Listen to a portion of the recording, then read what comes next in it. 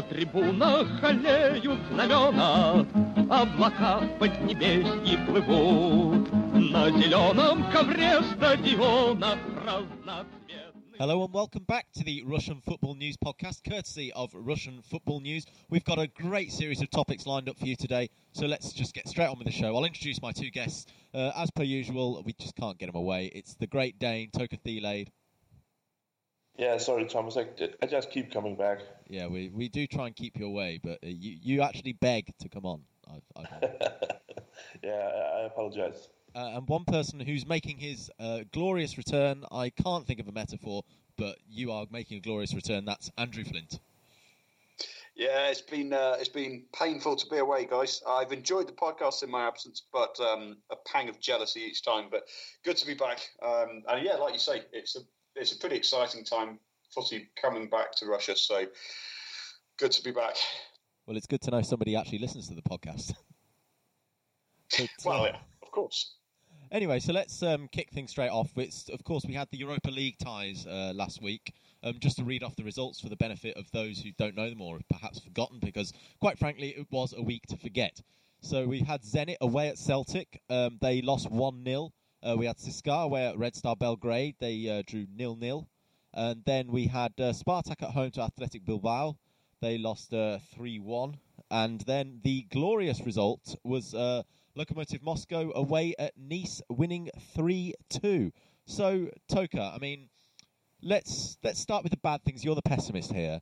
Which of those... Well, I mean, actually, no, we can say straight away that Spartak's the worst result. So, looking at that game, what particularly... Was it a shock to you? Yeah, I mean, I don't know if you remember last week, but I was a bit optimistic on Spartak's behalf. I mean, seeing them lose like this at home, it was embarrassing.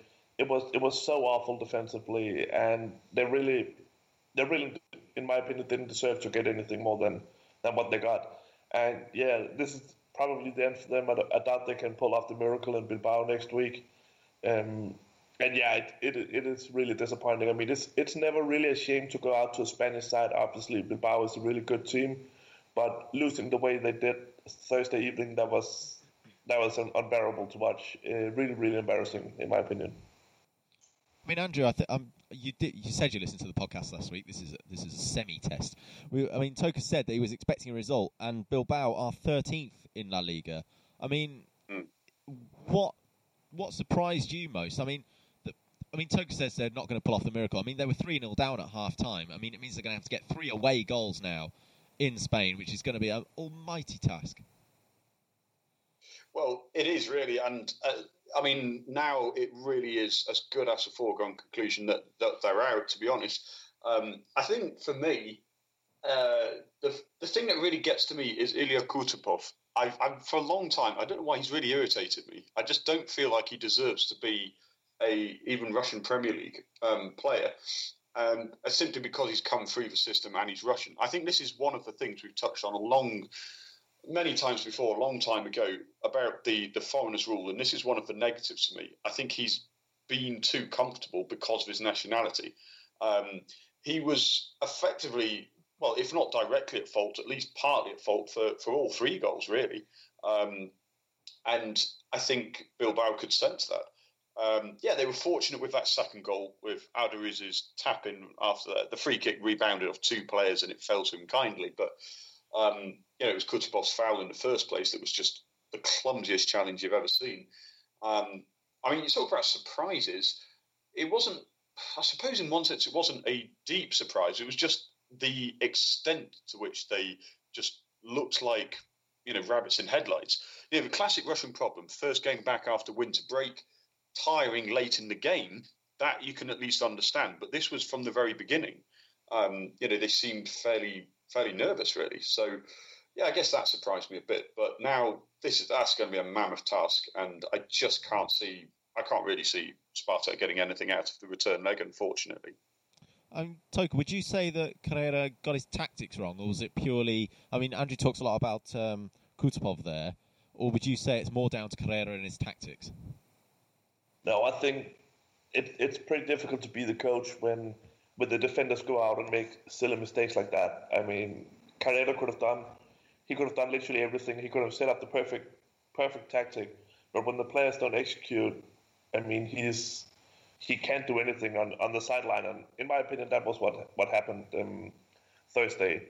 He didn't really have any choice, any chances to do anything better because the defense was just horrible, and the goalkeeper didn't look good either. And I think it was just so many small things for Spartak that just costed this game, because offensively, at periods it was okay. They did dominate the game on possession, did have a lot of shots on goal, but they just gave away these incredibly stupid goals. And then you can't do that in a two-way tie in a European game against a good team like Athletic Bilbao. Then you're just out, and that's what happened for Spartak. So yeah, I definitely think this is on the players and not on Carrera. I mean, you even saw before the game how the Spartak fans cheered on him and had a giant picture of his face before the game. I mean, he really is a popular man in Moscow, and there's a reason for that. Andrew, this is... I mean, I mentioned there about not the gap, but the fact that Atletico are 13th in La Liga. We've spoken about this so much over time, and I don't want to go too much over old ground. But does this show how wide the gap is between Russian league and the top leagues in Europe? Well, I mean, unfortunately, it does demonstrate a gap, really, doesn't it? We can't really get away from that. I mean, the fact that Athletic are 13th, in La Liga is a surprise, because if you watch the game, anybody who watched the game could see. Well, Aritz Adu is a phenomenon, really, at his age, to be just improving more and more. But he's not got bursting pace, but he's a clever player, and they've got some really exciting midfielders. I like that Iñaki Williams. I thought he looks rapid, a really dangerous player. But Spartak have got dangerous players too, and I think possibly you asked Toka about what Carrera may have possibly got wrong. I agree with Toka. I don't think there's much he could have done. If there was one thing, I personally would have played Zé Luís. Zé Luís wasn't injured, was he? He wasn't. There wasn't another reason why he didn't pick him. No, he was. I think he was ready. Yeah. He was. Well, you see, that's the thing. You see, I would have played Luis Adriano and Zé Luís. I would have played with two more imposing frontmen. It'd basically be more adventurous, if anything. It's easy to say that afterwards because he might think, look, we've got a really quality opposition. We need to play our usual game, not go too gung ho and leave ourselves exposed. But yeah, Thomas, to answer your question, yeah, basically it does demonstrate that there is a gap. We can't get away from it. The one thing I want to say, though, last thing I want to say really is I don't want people to start jumping on the bandwagon of, oh, this is another classic poor performance, first game back after winter break. I don't see this as a winter break problem. It was nerves, if anything. I don't know, maybe it wasn't even nerves. It was just poor performance because it was in the beginning of the game. But who knows? Miracles have happened before, so we never know. I know it's not really, as a host, it's not really my place to put input in, but I'm going to do it anyway here. I think, personally, I would say the fact the winter break, you say it's not all down to that, and that's true, but it obviously plays a massive part. And also, you have to take into account that Athletic are a very good team. And, the fact they're 13th in La Liga, I mean, as far as their reputation goes, is a false narrative, really, isn't it? Well, yeah, exactly, that's true. And the La Liga's the table at the middle is relatively close. So a couple of wins when teams above them drop points and they'd be comfortably back into the top half. So it's not like, yeah, exactly like you say, it is a bit of a false narrative. 13th, it makes a good little headline. But even still, it's disappointing that Spartak didn't at least give themselves a fighting chance in the second leg. They should definitely be. I mean, if they can't be looking to give themselves a fighting chance in the second leg of the first knockout round of Europa League, then that shows a serious lack of ambition. So they should be disappointed with that. So let's move on to the other team that lost now. That's Zenit St. Petersburg. They lost 1-0 at Celtic Park. Toka, I mean, we always say about it's obviously not good to lose a game, but for Zenit, this isn't actually... I mean, I remember I was listening to it on Scottish radio, actually, as it happened, and they were very sort of hyped up about it and getting very excited, but I'm thinking, actually, for Zenit, it's not... You obviously don't have the away goal, which is crucial. But actually, it's not that bad a result, and you would expect them to turn it around at home, wouldn't you? Absolutely. I mean, result-wise, this is fine for Zenit. I mean, they're still in the game. They have the home game next week. I still expect them to advance. The problem is that they didn't play a very good game. Zenit were lucky only to lose with one goal, in my opinion. And I don't think they even created a chance during the entire game. I mean, offensively, they were so weak. And that's worrying for me, because had Zenit gone out and played a good game, lost with one goal, that's one thing. But the fact that they played a horrible game, that makes it tougher to believe that they can turn things around at home. I still expect them to win. I think anything but advancement from this stage would be a massive disappointment for Zenit, but they really didn't look good in the first game against Celtic. I mean, Andrew, I don't know how much you caught of the game, but I remember saying on the last podcast that I was slightly worried about this, and actually, I'm just going to reiterate the point that I don't actually think this is too bad a result. It's a loss, but it's not too bad. No, absolutely. It does make it a potentially edgy tie back at the Krestovsky. You know, you can see that what's going to happen. Zenit will be full of pressure. They might get an early goal. If they get that second that they need, all it takes is that away goal. That's going to be playing on their minds potentially. So, if anything, I'd say, I'm not saying it's a good thing, but if there is a positive that can be drawn from the result, is that it will force Mancini to go for the jugular. Basically, he doesn't need to do a lot differently, I don't think, because of the players he has at his disposal. Although what I would say is Anton Zabolotny up front, I thought he was fairly anonymous, and admittedly, it's a challenge adapting to a new team, and he's earned his move. He's a decent player, but I wouldn't say he's anything more than decent, and I'm not entirely sure whether Mancini will play him again in the second leg, or whether he'll look for another option, put Kokorin centrally. And actually, if I was going to be the manager, that's what I would do. Actually, I think I would put Kokorin centrally because of the form he's shown from that position this season. So possibly a couple of changes, but you'd imagine, I'm fairly sure that Krestovsky will be sold out. I've got a friend who lives there, and he's going with about 15 mates, and he said that the tickets are fairly low, and that was a week ago. Atmosphere will be good, pressure will be on, good players available, and Celtic have their serious injury problems themselves. Their defence, their goalkeeper Craig Gordon was injured. I'm assuming he'll be unavailable for the second leg. So I'm fairly confident. I agree with you, Thomas. I think not the worst result ever. Just a little side note about the Celtic game, by the way. It's interesting to note that Kwesi Abue, of course, the former Krasnodar player, very highly rated, signed by Celtic, started that game and played. Toka, same question about the tactics. Obviously, we've got two Italian managers here, Mancini and Carrera. Would you have done anything differently if you were in Mancini's shoes? I think Mancini was a bit too cautious, in my opinion. I mean, it does make sense to not go all out attacking in the first leg away, but I think it's a shame that he doesn't really seem to trust, in my opinion, Zenit's strengths in the offensive part of the game, especially for this one without Ivanovic. But it seems like he was, in my opinion, he was too cautious simply. And once again, I think Mancini has an unfortunate record of falling short of expectations in Europe.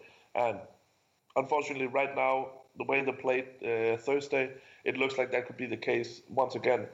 I think there's so much potential in this Zenit squad, and it just seems like he doesn't utilize it properly. For example, Paredes is, in my opinion, one of the best players in Russia, actually, and he was basically invisible this game, and it really is a shame that he doesn't get more out of his players. The same with Kokorin. He was in fantastic form in the fall, but against Zenit he was invisible, played out on the wing, and did nothing. I mean, he had a couple of fine defensive actions, but offensively he didn't really contribute with anything. And yeah, that was really a shame. I mean, we talk about confidence going into the second leg, and this is actually a question for both of you, but I'll come to you first, Andrew. Celtic have a good reputation of sort of setting out their shop in Europe, defending a lead, and Toka's mentioned there about the attacking part of the team and whether Mancini actually trusts that side of the game. Wouldn't surprise me, actually. This is me being pessimistic now, so Andrew, I'm expecting you to sort of come round and try and convert me the other way. wouldn't surprise me if Zenit couldn't break Celtic down. Well, a lot does come down to how, well, like you say, how much Mancini trusts the attacking players, and I find it odd that he wouldn't, because they do have arguably on paper at least, the highest quality attacking unit in Russian football, certainly up there. And that's the thing. Celtic have their vulnerabilities. They will be fairly defensive, fairly understandably, but also, like I mentioned before, they've got a few of their main players out, and they don't have a strong record in Europe, progressing far in competitions. They are always in the Champions League group stages or Champions League qualifiers because of their lack of competition in Scottish football, rather than their genuine quality. Now, I'm not trying to, as quite rude about them, but the fact is they don't have that much competition. So I think realistically, it is a concern. They're going to have to break down a stubborn side, but they know that Celtic are not going to be going all out, so they can, if anything, possibly afford to give Paredes a bit more license to get forwards. That's probably what I would do, because I think he's great in most roles in the midfield, but I think he's possibly more dangerous if he's allowed to be more advanced. Maybe, say, Kuzaev should be told to hold the midfield more, give Paredes more license to get forward, play Kokorin centrally, and I'd say let the players get on with it, because they have the quality. I mean, Toke, would you go with the same then about that sort of being able to break Celtic down? Yeah, I think Andrew said it perfectly. I think this Celtic team, I mean, I don't watch a lot of Scottish football, so this was the first I've seen of them this season. It didn't really impress me. I mean, obviously they do have some good players. McGregor was really good. Dembélé up front was really good. But in the big picture, this is an average team, and Zenit should be able to get through them. I mean, there's a lot of quality in the Zenit team, and if they do find the old level, which I think for Zenit it was a big help, and now they have one competitive game in the legs. They are back in the spirit after 2 months on vacation and training camps.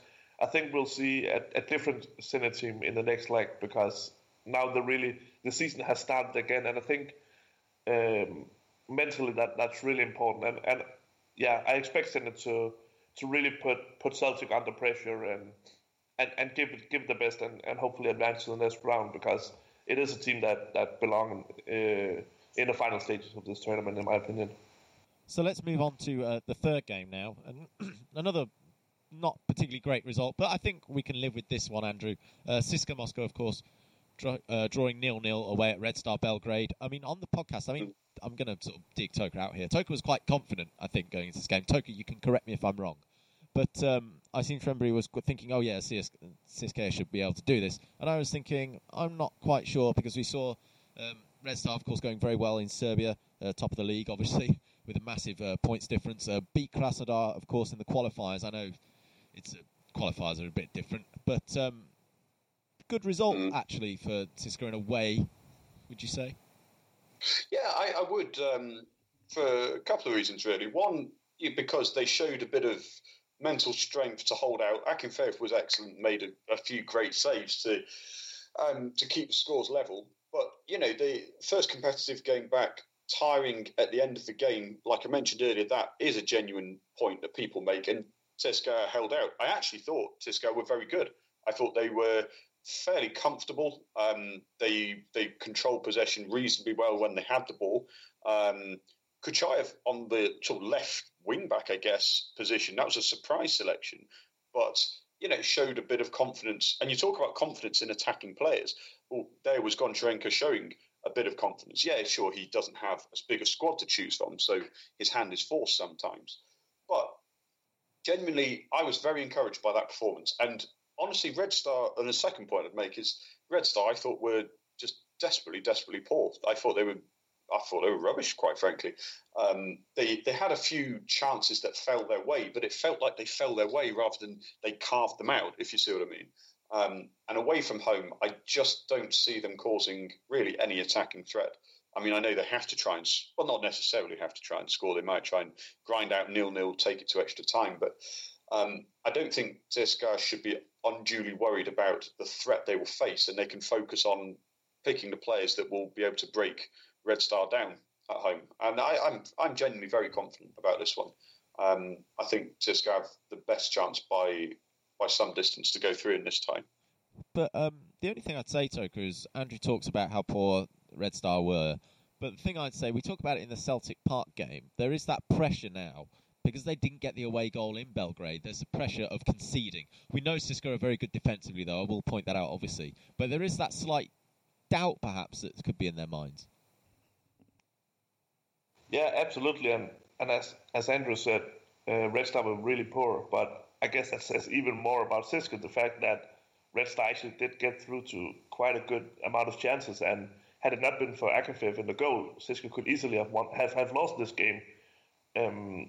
So this is definitely not over. I mean, I'm still confident on CSKA's behalf. There's no doubt about that. But I think we have seen Russian teams perform worse results than going out to Red Star Belgrade in the past, and we shouldn't take anything for granted. But definitely, I mean, CSKA are massive favorites in this game. There's not really any doubt about that. But they didn't really impress me in the first game. I thought offensively they were quite horrible. Ahmed Musa looked very far from the player he was when he left the club a year and a half ago.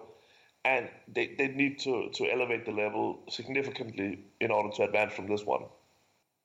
Yeah, I mean, Toka mentions it there, Andrew, and I was actually going to. That was my next question for you. What did you make of Ahmed Musa's return? Well, I think Toka's right that Musa wasn't nearly at the level that he was when he left and earned his move to England. But the point I'd make, and this is something that I think we've all really mentioned, off air before, that Musa coming back into what is effectively a different system to what he played under Slutsky, which is really without wingers, the wing backs providing the width. It means Musa is forced to play centrally, and it's not where he gets the best out of him. He needs to be running with his face towards the goal, not with his back to goal, and he needs to have that room to run into to be at his most dangerous. And I think when he had his best moments, it was when he cut in from outside or was attacking between the centre back and the full back, as opposed to faced with both the centre backs. He wasn't great, no, but I think the thing about Musa is, even when he's out of position, such as his pace and decent finishing ability, there's always a chance that you can get an opportunity his way that he'll make their defence concerned. They'll backpedal. They know he's got the pace to get in behind them. So I'd say even out of position, he's a potentially dangerous part of the team. But I agree he wasn't at his best. So I'm hoping Goncharenko will find a way to get more out of him in the return leg, because if he does, then that really could be a major factor in the result. So just to sort of round the CSKA topic off, we're all three expecting us to get through. Yeah, without a doubt. Yeah.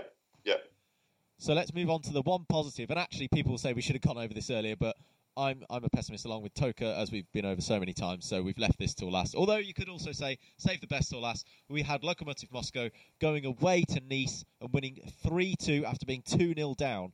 And Toka, this was, out of those four matches, this was arguably the most surprising result. Yeah, without a doubt. I mean, if I remember correctly from the podcast last week, this was actually the game we were very much in doubt of. I mean, we weren't completely sure about the level of Nice. We saw, okay, they have good players, Balotelli and so on, but this was incredibly impressive by Lokomotiv. When they went down 2-0, I thought, okay, well, yeah, this is what we expect from Russian teams, same old business. But then they turned the game around, Manuel Fernandes with the hat-trick. Of course, they were helped a bit by a red card to Nice in the second half, but yeah, simply incredible. I mean, this is one of the best results by a Russian team in a long time, I think. I mean, Andrew, we've talked about Manuel Fernandes' hat-trick there. He scored one of those goals just on the stroke of half-time. And I was talking to Toka quite extensively about this on Twitter messages. Private conversation, we're not going to talk any more about that. But, I mean, that goal just before half-time, absolute catalyst there for turning the game round. Oh, yeah, absolutely. I mean, he's just, I've been delighted to watch how much he's grown in the last, I say grown, it feels like he's grown because he was such a good player in England. And then the last 18 months, he's just exploded again. He's just, he's got so much quality. His control of the ball is just such an outlet in every sense, just in possession, in passing, his set pieces. And that goal was, like you say, perfectly timed. And another thing as well, I think, and it's a sign of how well Loco have done this season, is Yuri Semin making those changes at half-time, bringing on Farfan and Rebus. Because Farfan has had such brilliant form in the first half of the season, his confidence is high, that was a positive change to make, I think. And, yeah, okay, the red card certainly had an influence, but when you've got that goal back, you're making changes at half-time, you've got the quality of Fernandes, of course, on the pitch, there's always that chance you're going to get back into it. And they were brilliant, absolutely fantastic. And now you'd really have to say 3 away goals, they've got the advantage. Surely they are favourites to go through. I am very surprised by the result, but I'm not going to look a gift horse in the mouth and accept the gift if that works. I think that's how it works. It's something along those lines. A very kind horse. We're going too far down that route. I'm going to accept it. Let's just say that. Let's take that. Okay. I think this is a quite interesting contrast between Semin's approach to the game and Goncharenko's approach. I mean, we see Semin, okay, they don't have the result they want. He makes 2 quick changes at halftime and turns the game around. But Goncharenko, on the other hand, he made 1 substitute in the entire CSKA game, and that was in the 84th minute. I think it was really interesting to see how differently they took to the game. And I must say, Semin really proved why he is considered one of the greatest Russian coaches of recent time. Just on that, though, Toka, we've mentioned CSKA earlier about Goncharenko having his hands tied. Would you say there's something to do with that, though?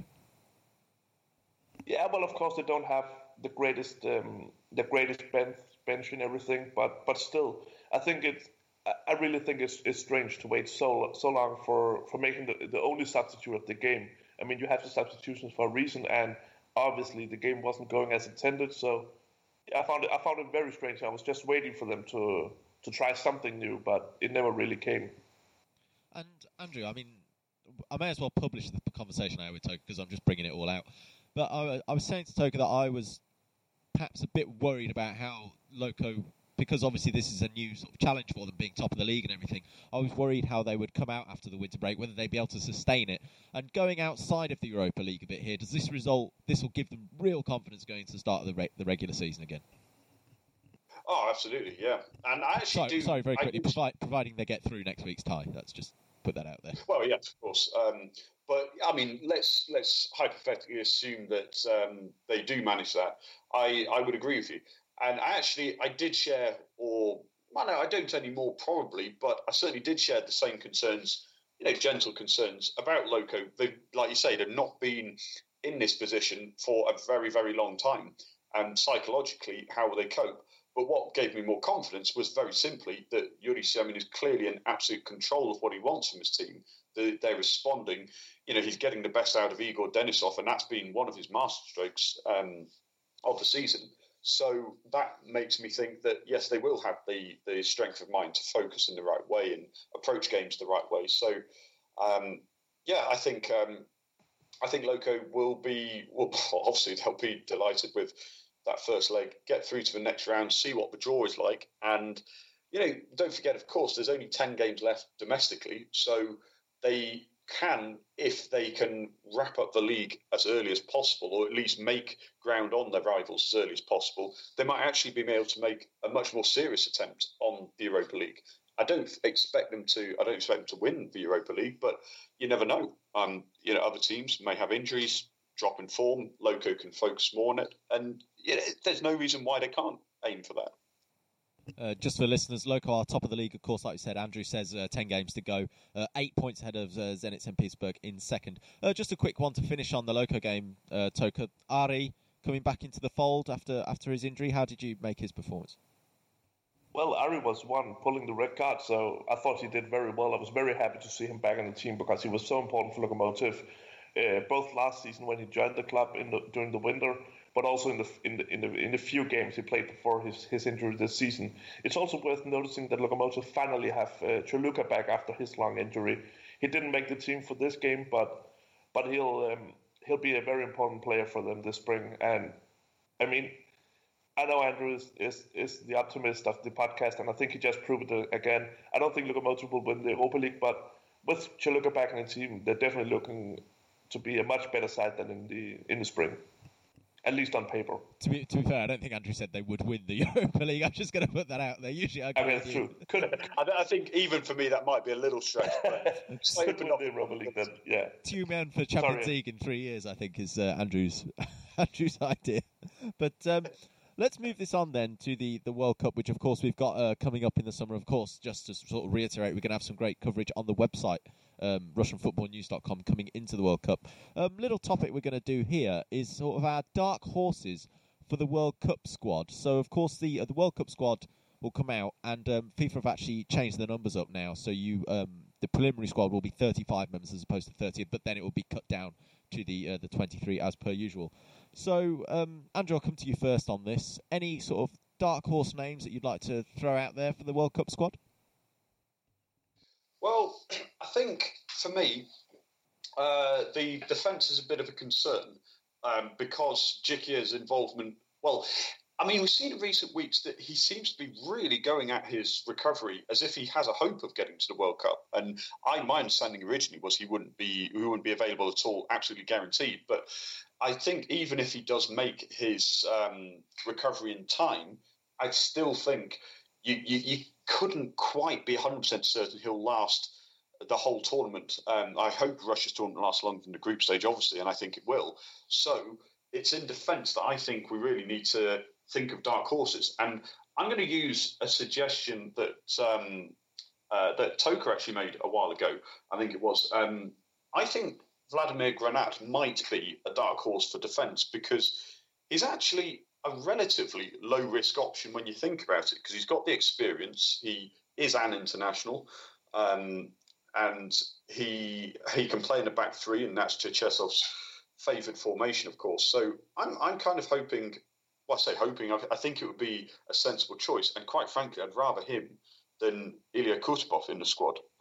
It's just my Kutepov crusade. I don't know where it came from, but I'm on it, and I can't accept the guy as a World Cup defender. I think he's too much of a liability. So Vladimir Granat is one name I'm going to throw out there to start with, and I think it would be a sensible choice for the squad. I'm going to try and get Kutepov on this podcast with you one day, just so you can have it out with him. I think that'd He's a lanky fan, so yeah, that'd be quite amusing. I mean, Toker, not just in defence as well. You can focus on defence if you like, if you've got a couple of players there. But what other positions are you looking at as well? Well, most of all, I think this is about pure quality. I think we need to find some players for the Russian national team who come to the World Cup with confidence and who has sort of an X factor, can go in and elevate the squad and lift the level of the squad, and maybe some players who can turn the games around. Obviously, there are very few of these kind of players in Russia, and that's why I can't stop thinking about Denis Cheryshev from Villarreal. I mean, ever since he broke through for Real Madrid, that feels like a decade ago. I've been waiting for him to become a regular part of the Russian national team. He's now, I think he's 27. He still only have a couple of games to his name, but I from time to time I see these wonderful highlights from him. I remember he played a really good game against Real Madrid recently when Villarreal won 1-0. And I just can't stop thinking. I mean, if we have a guy like him playing in Spain for a team that's part of the top, even, he should be on the Russian national team. Unfortunately, he doesn't get a lot of playing time, and that's a big problem for him. It has been a big problem for him for many years now, but a player from Villarreal really should be on the national team, and I hope Cheryshev can get more playing time this spring, because he could be a fantastic player to get to the World Cup. He really does have that X factor. He is capable of turning games around on his own.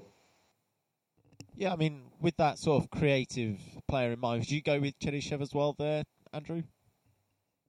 Well, I definitely think it's a very interesting option because, well, like Toker said, he's got the quality, and he makes a very good point. Actually, I agree, Toker, with you that the players that can create something out of nothing, turn a game around when it's a turgid draw and they've got to get the 3 points to get out of the group.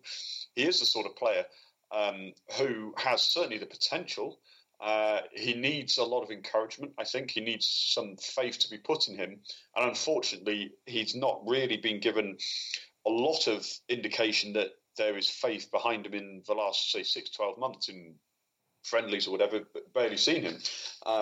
But he has the quality. So, yes, I wouldn't be disappointed at all to see him in there. The only thing I would say is that with the squads that Cherchesov has named and the young players he's brought in, both Miranchuk brothers, Zobnin back from injury, Golovin, Zagoyev, you're starting to run out of places for him in the squad. But I think there could be room for him. So I wouldn't have any problem with Cheryshev. Could be an X factor. And moving further at the field, then, what about the striking options for you, Toka? Just looking at the last squad that Cherchesov called up, and that was for the friendlies against Argentina and Spain in November. The 4 strikers selected were Kokorin, Smolov, Polas, and Zabolotny. Do you think there'll be any tinkering with that? I hope so. I think those 4 strikers are a bit too similar for my taste. I'd like to have, like he did at the Confederations Cup, I'd like to have either Chuba or Bukharov, just to get a striker with some different strength than the others. I think it's good to have, Kokorin, Smolov, and Polas are all really good strikers, but I think Russia needs to bring a physically strong striker. I don't expect them to use him a lot, but for example, at the end of the games, it just gives some different tactical options, and I think that's important, not to bring 4 players who are really very similar. So I'm interested to see how Chuba performs for Arsenal Tula this spring. Obviously he's been loaned out for Zenit. This is his big chance. He missed the last World Cup after his fantastic season for Rostov, so this is probably his last chance for playing at a World Cup. He should be very motivated. I also thought Bukharov did all right at the Confederations Cup, given the circumstances. So I'm interested in following those 2 players in the spring, because I think one of them should go to the World Cup. Would you go along with that, Andrew? Well, I think the point in general, yes, Toke's absolutely right. There's no point trying to be virtuous about it and say, oh no, we're going to play quality on the ball on the ground passing game the entire time, because why should you be embarrassed? You need to have a physical presence up front sometimes. And I'm torn between Juba or Bukharov. I think both. I actually was impressed with Bukharov during the Confederations Cup. I thought he did okay, and I think he's got the experience. Certainly, he knows a lot of the players in the squad, so a physical option certainly. The only thing I would say is that I think Zabolotny could play that role, but it's just. I know it sounds harsh, but I'm already mildly concerned at how he will do confidence-wise the second half of the season. I wasn't impressed with him in the first leg of that Europa League game against Celtic, but if he is played for the rest of the season by Mancini and he scores 4 or 5 goals, shows a bit of confidence, then I'd perhaps go with Zabolotny for that role. But I have my misgivings about Juba. I'm almost tempted to say I'd rather Bukharov than Juba just because of his form. But one of the 2, there's definitely a place for them, I think. Okay, so as we sort of reach the end of the podcast, let's do a bit of an any other business section. And we should have mentioned this earlier, and I actually asked you to remind me, and you didn't. So luckily, I've somehow managed to get it from the deepest recess of my brain, and that was Krasnodar's Youth Cup tie against Real Madrid in Krasnodar, which was a 32,000, all pretty much sellout crowd, 0-0 draw. Andrew, this is some crazy story we had. Oh, absolutely mad, wasn't it? I think it's fantastic to see so many people get behind a youth league game, because these are sort of atmospheres that these players are going to have to transition into, within 2 or 3 years if they have hopes of making, the senior side. So, what a crowd! I believe it's the highest attendance ever at a UEFA Youth League game. And the best part, really, from our point of view, was that the Krasnodar team, far from embarrass themselves, they actually controlled parts of the game and had 2 or 3 very, very good chances. they played well against one of the best youth sides in the continent. So, yeah, great attendance and really good occasion for showcasing the youngsters. And I just hope that they continue to get behind the youth teams in this way. So, yeah, great stuff to see. Toker, I've got to put the negative spin on this now. Yes, great and everything, and it's fantastic, but there is also a little air of this as it was Real Madrid rather than Krasnodar they came to watch, wasn't it? I'm glad you gave me the opportunity to be negative here, Thomas. The first thing I was thinking when I saw these numbers was, okay, this is fantastic, but where are all these people at the normal league games? I think, of course, the size of the game influenced a lot, and as you said, this was Real Madrid, so more people came. I think if I'm to be positive about this, I would say that, okay, this proves that there definitely is a football interest in Russia. I mean, we've spoken a lot about whether or not Russia actually is a football country. I think this is this pull towards Russia being a football country, but because obviously it is incredible having a crowd like this for a youth league game. I've never heard about anyone caring about those games. So yeah, this was an incredible number. And then finally, Andrew, just sort of to round the podcast off, we're getting the Russian competitive season back underway in Cyprus with the FNAL Cup. Oh, it's the big one. Who cares about the Europa League, Champions League, World Cup? The FNAL Cup is where it is. It's, you know what? I mean, I have my personal interest being, I follow lower league football with Tyumen, of course, and I think it's genuinely such a good tournament because it fills that gap before the league system resumes. But it's also a really, really important competition and period for clubs who are trying to, fill their squads again. A lot of contracts will run until the winter, and there are so many trialists. In fact, even on the official club websites, they don't even publish the name of the player they're playing in their lineup the next day because they don't even know themselves. They just put trialist up front, and there's sort of a sense of intrigue about that. And actually, they've got some genuinely good groups in there because although it's the FNAL Cup, there are a lot of sides from other divisions that make up. In fact, less than half of the sides actually are FNAL sides. But, you've got Ural are playing, Spartak Dubal are playing, Ararat Moscow. They've been tearing up second division. They'll be in the FNAL next season. Krasnodar's second team, we talked about the youth team, their second team were in it. And I just think it's a really good level of competition. It's not too much, but it's enough to make it a bit more important than a friendly. It's against the opposition you'll be facing the rest of the season, and teams can re-energise in every sense. So I really would advise people to keep track of it. Group stages are just finishing. Knockouts will be happening next week. So, yeah, keep your eyes on that. I think you told us before we came on that today's or tomorrow's games, this weekend's games, either way, are cancelled for hail in Cyprus. Yeah, I know. That's absolutely mad, isn't it? But apparently the west coast of Cyprus is being battered by rain and hail. So Tyumen's game against Spartak Dubal will be played tomorrow, and that will decide who goes through to the knockout there. But yeah, it's a great run out for the teams, and there's a minimal amount of prize money involved, but there is some, which is invaluable at this level. So yeah, that's to play for. And what do you make of Tyumen's chances in there? Well, we've lost our captain Andrei Pavlenko, who's gone to Luch Energia Vladivostok, and ironically, he is in Cyprus with them as we speak. So Tyumen are very much weakened, and I don't really think there's much hope of Tyumen winning the FNAL Cup this season. But they did beat Ararat, so they just get a result against Spartak. They just need a draw because they scored more goals, so they might get through, but I don't think they're likely to win it. But anyway, I'm happy to see them get a win, get some goals, get some new players on board.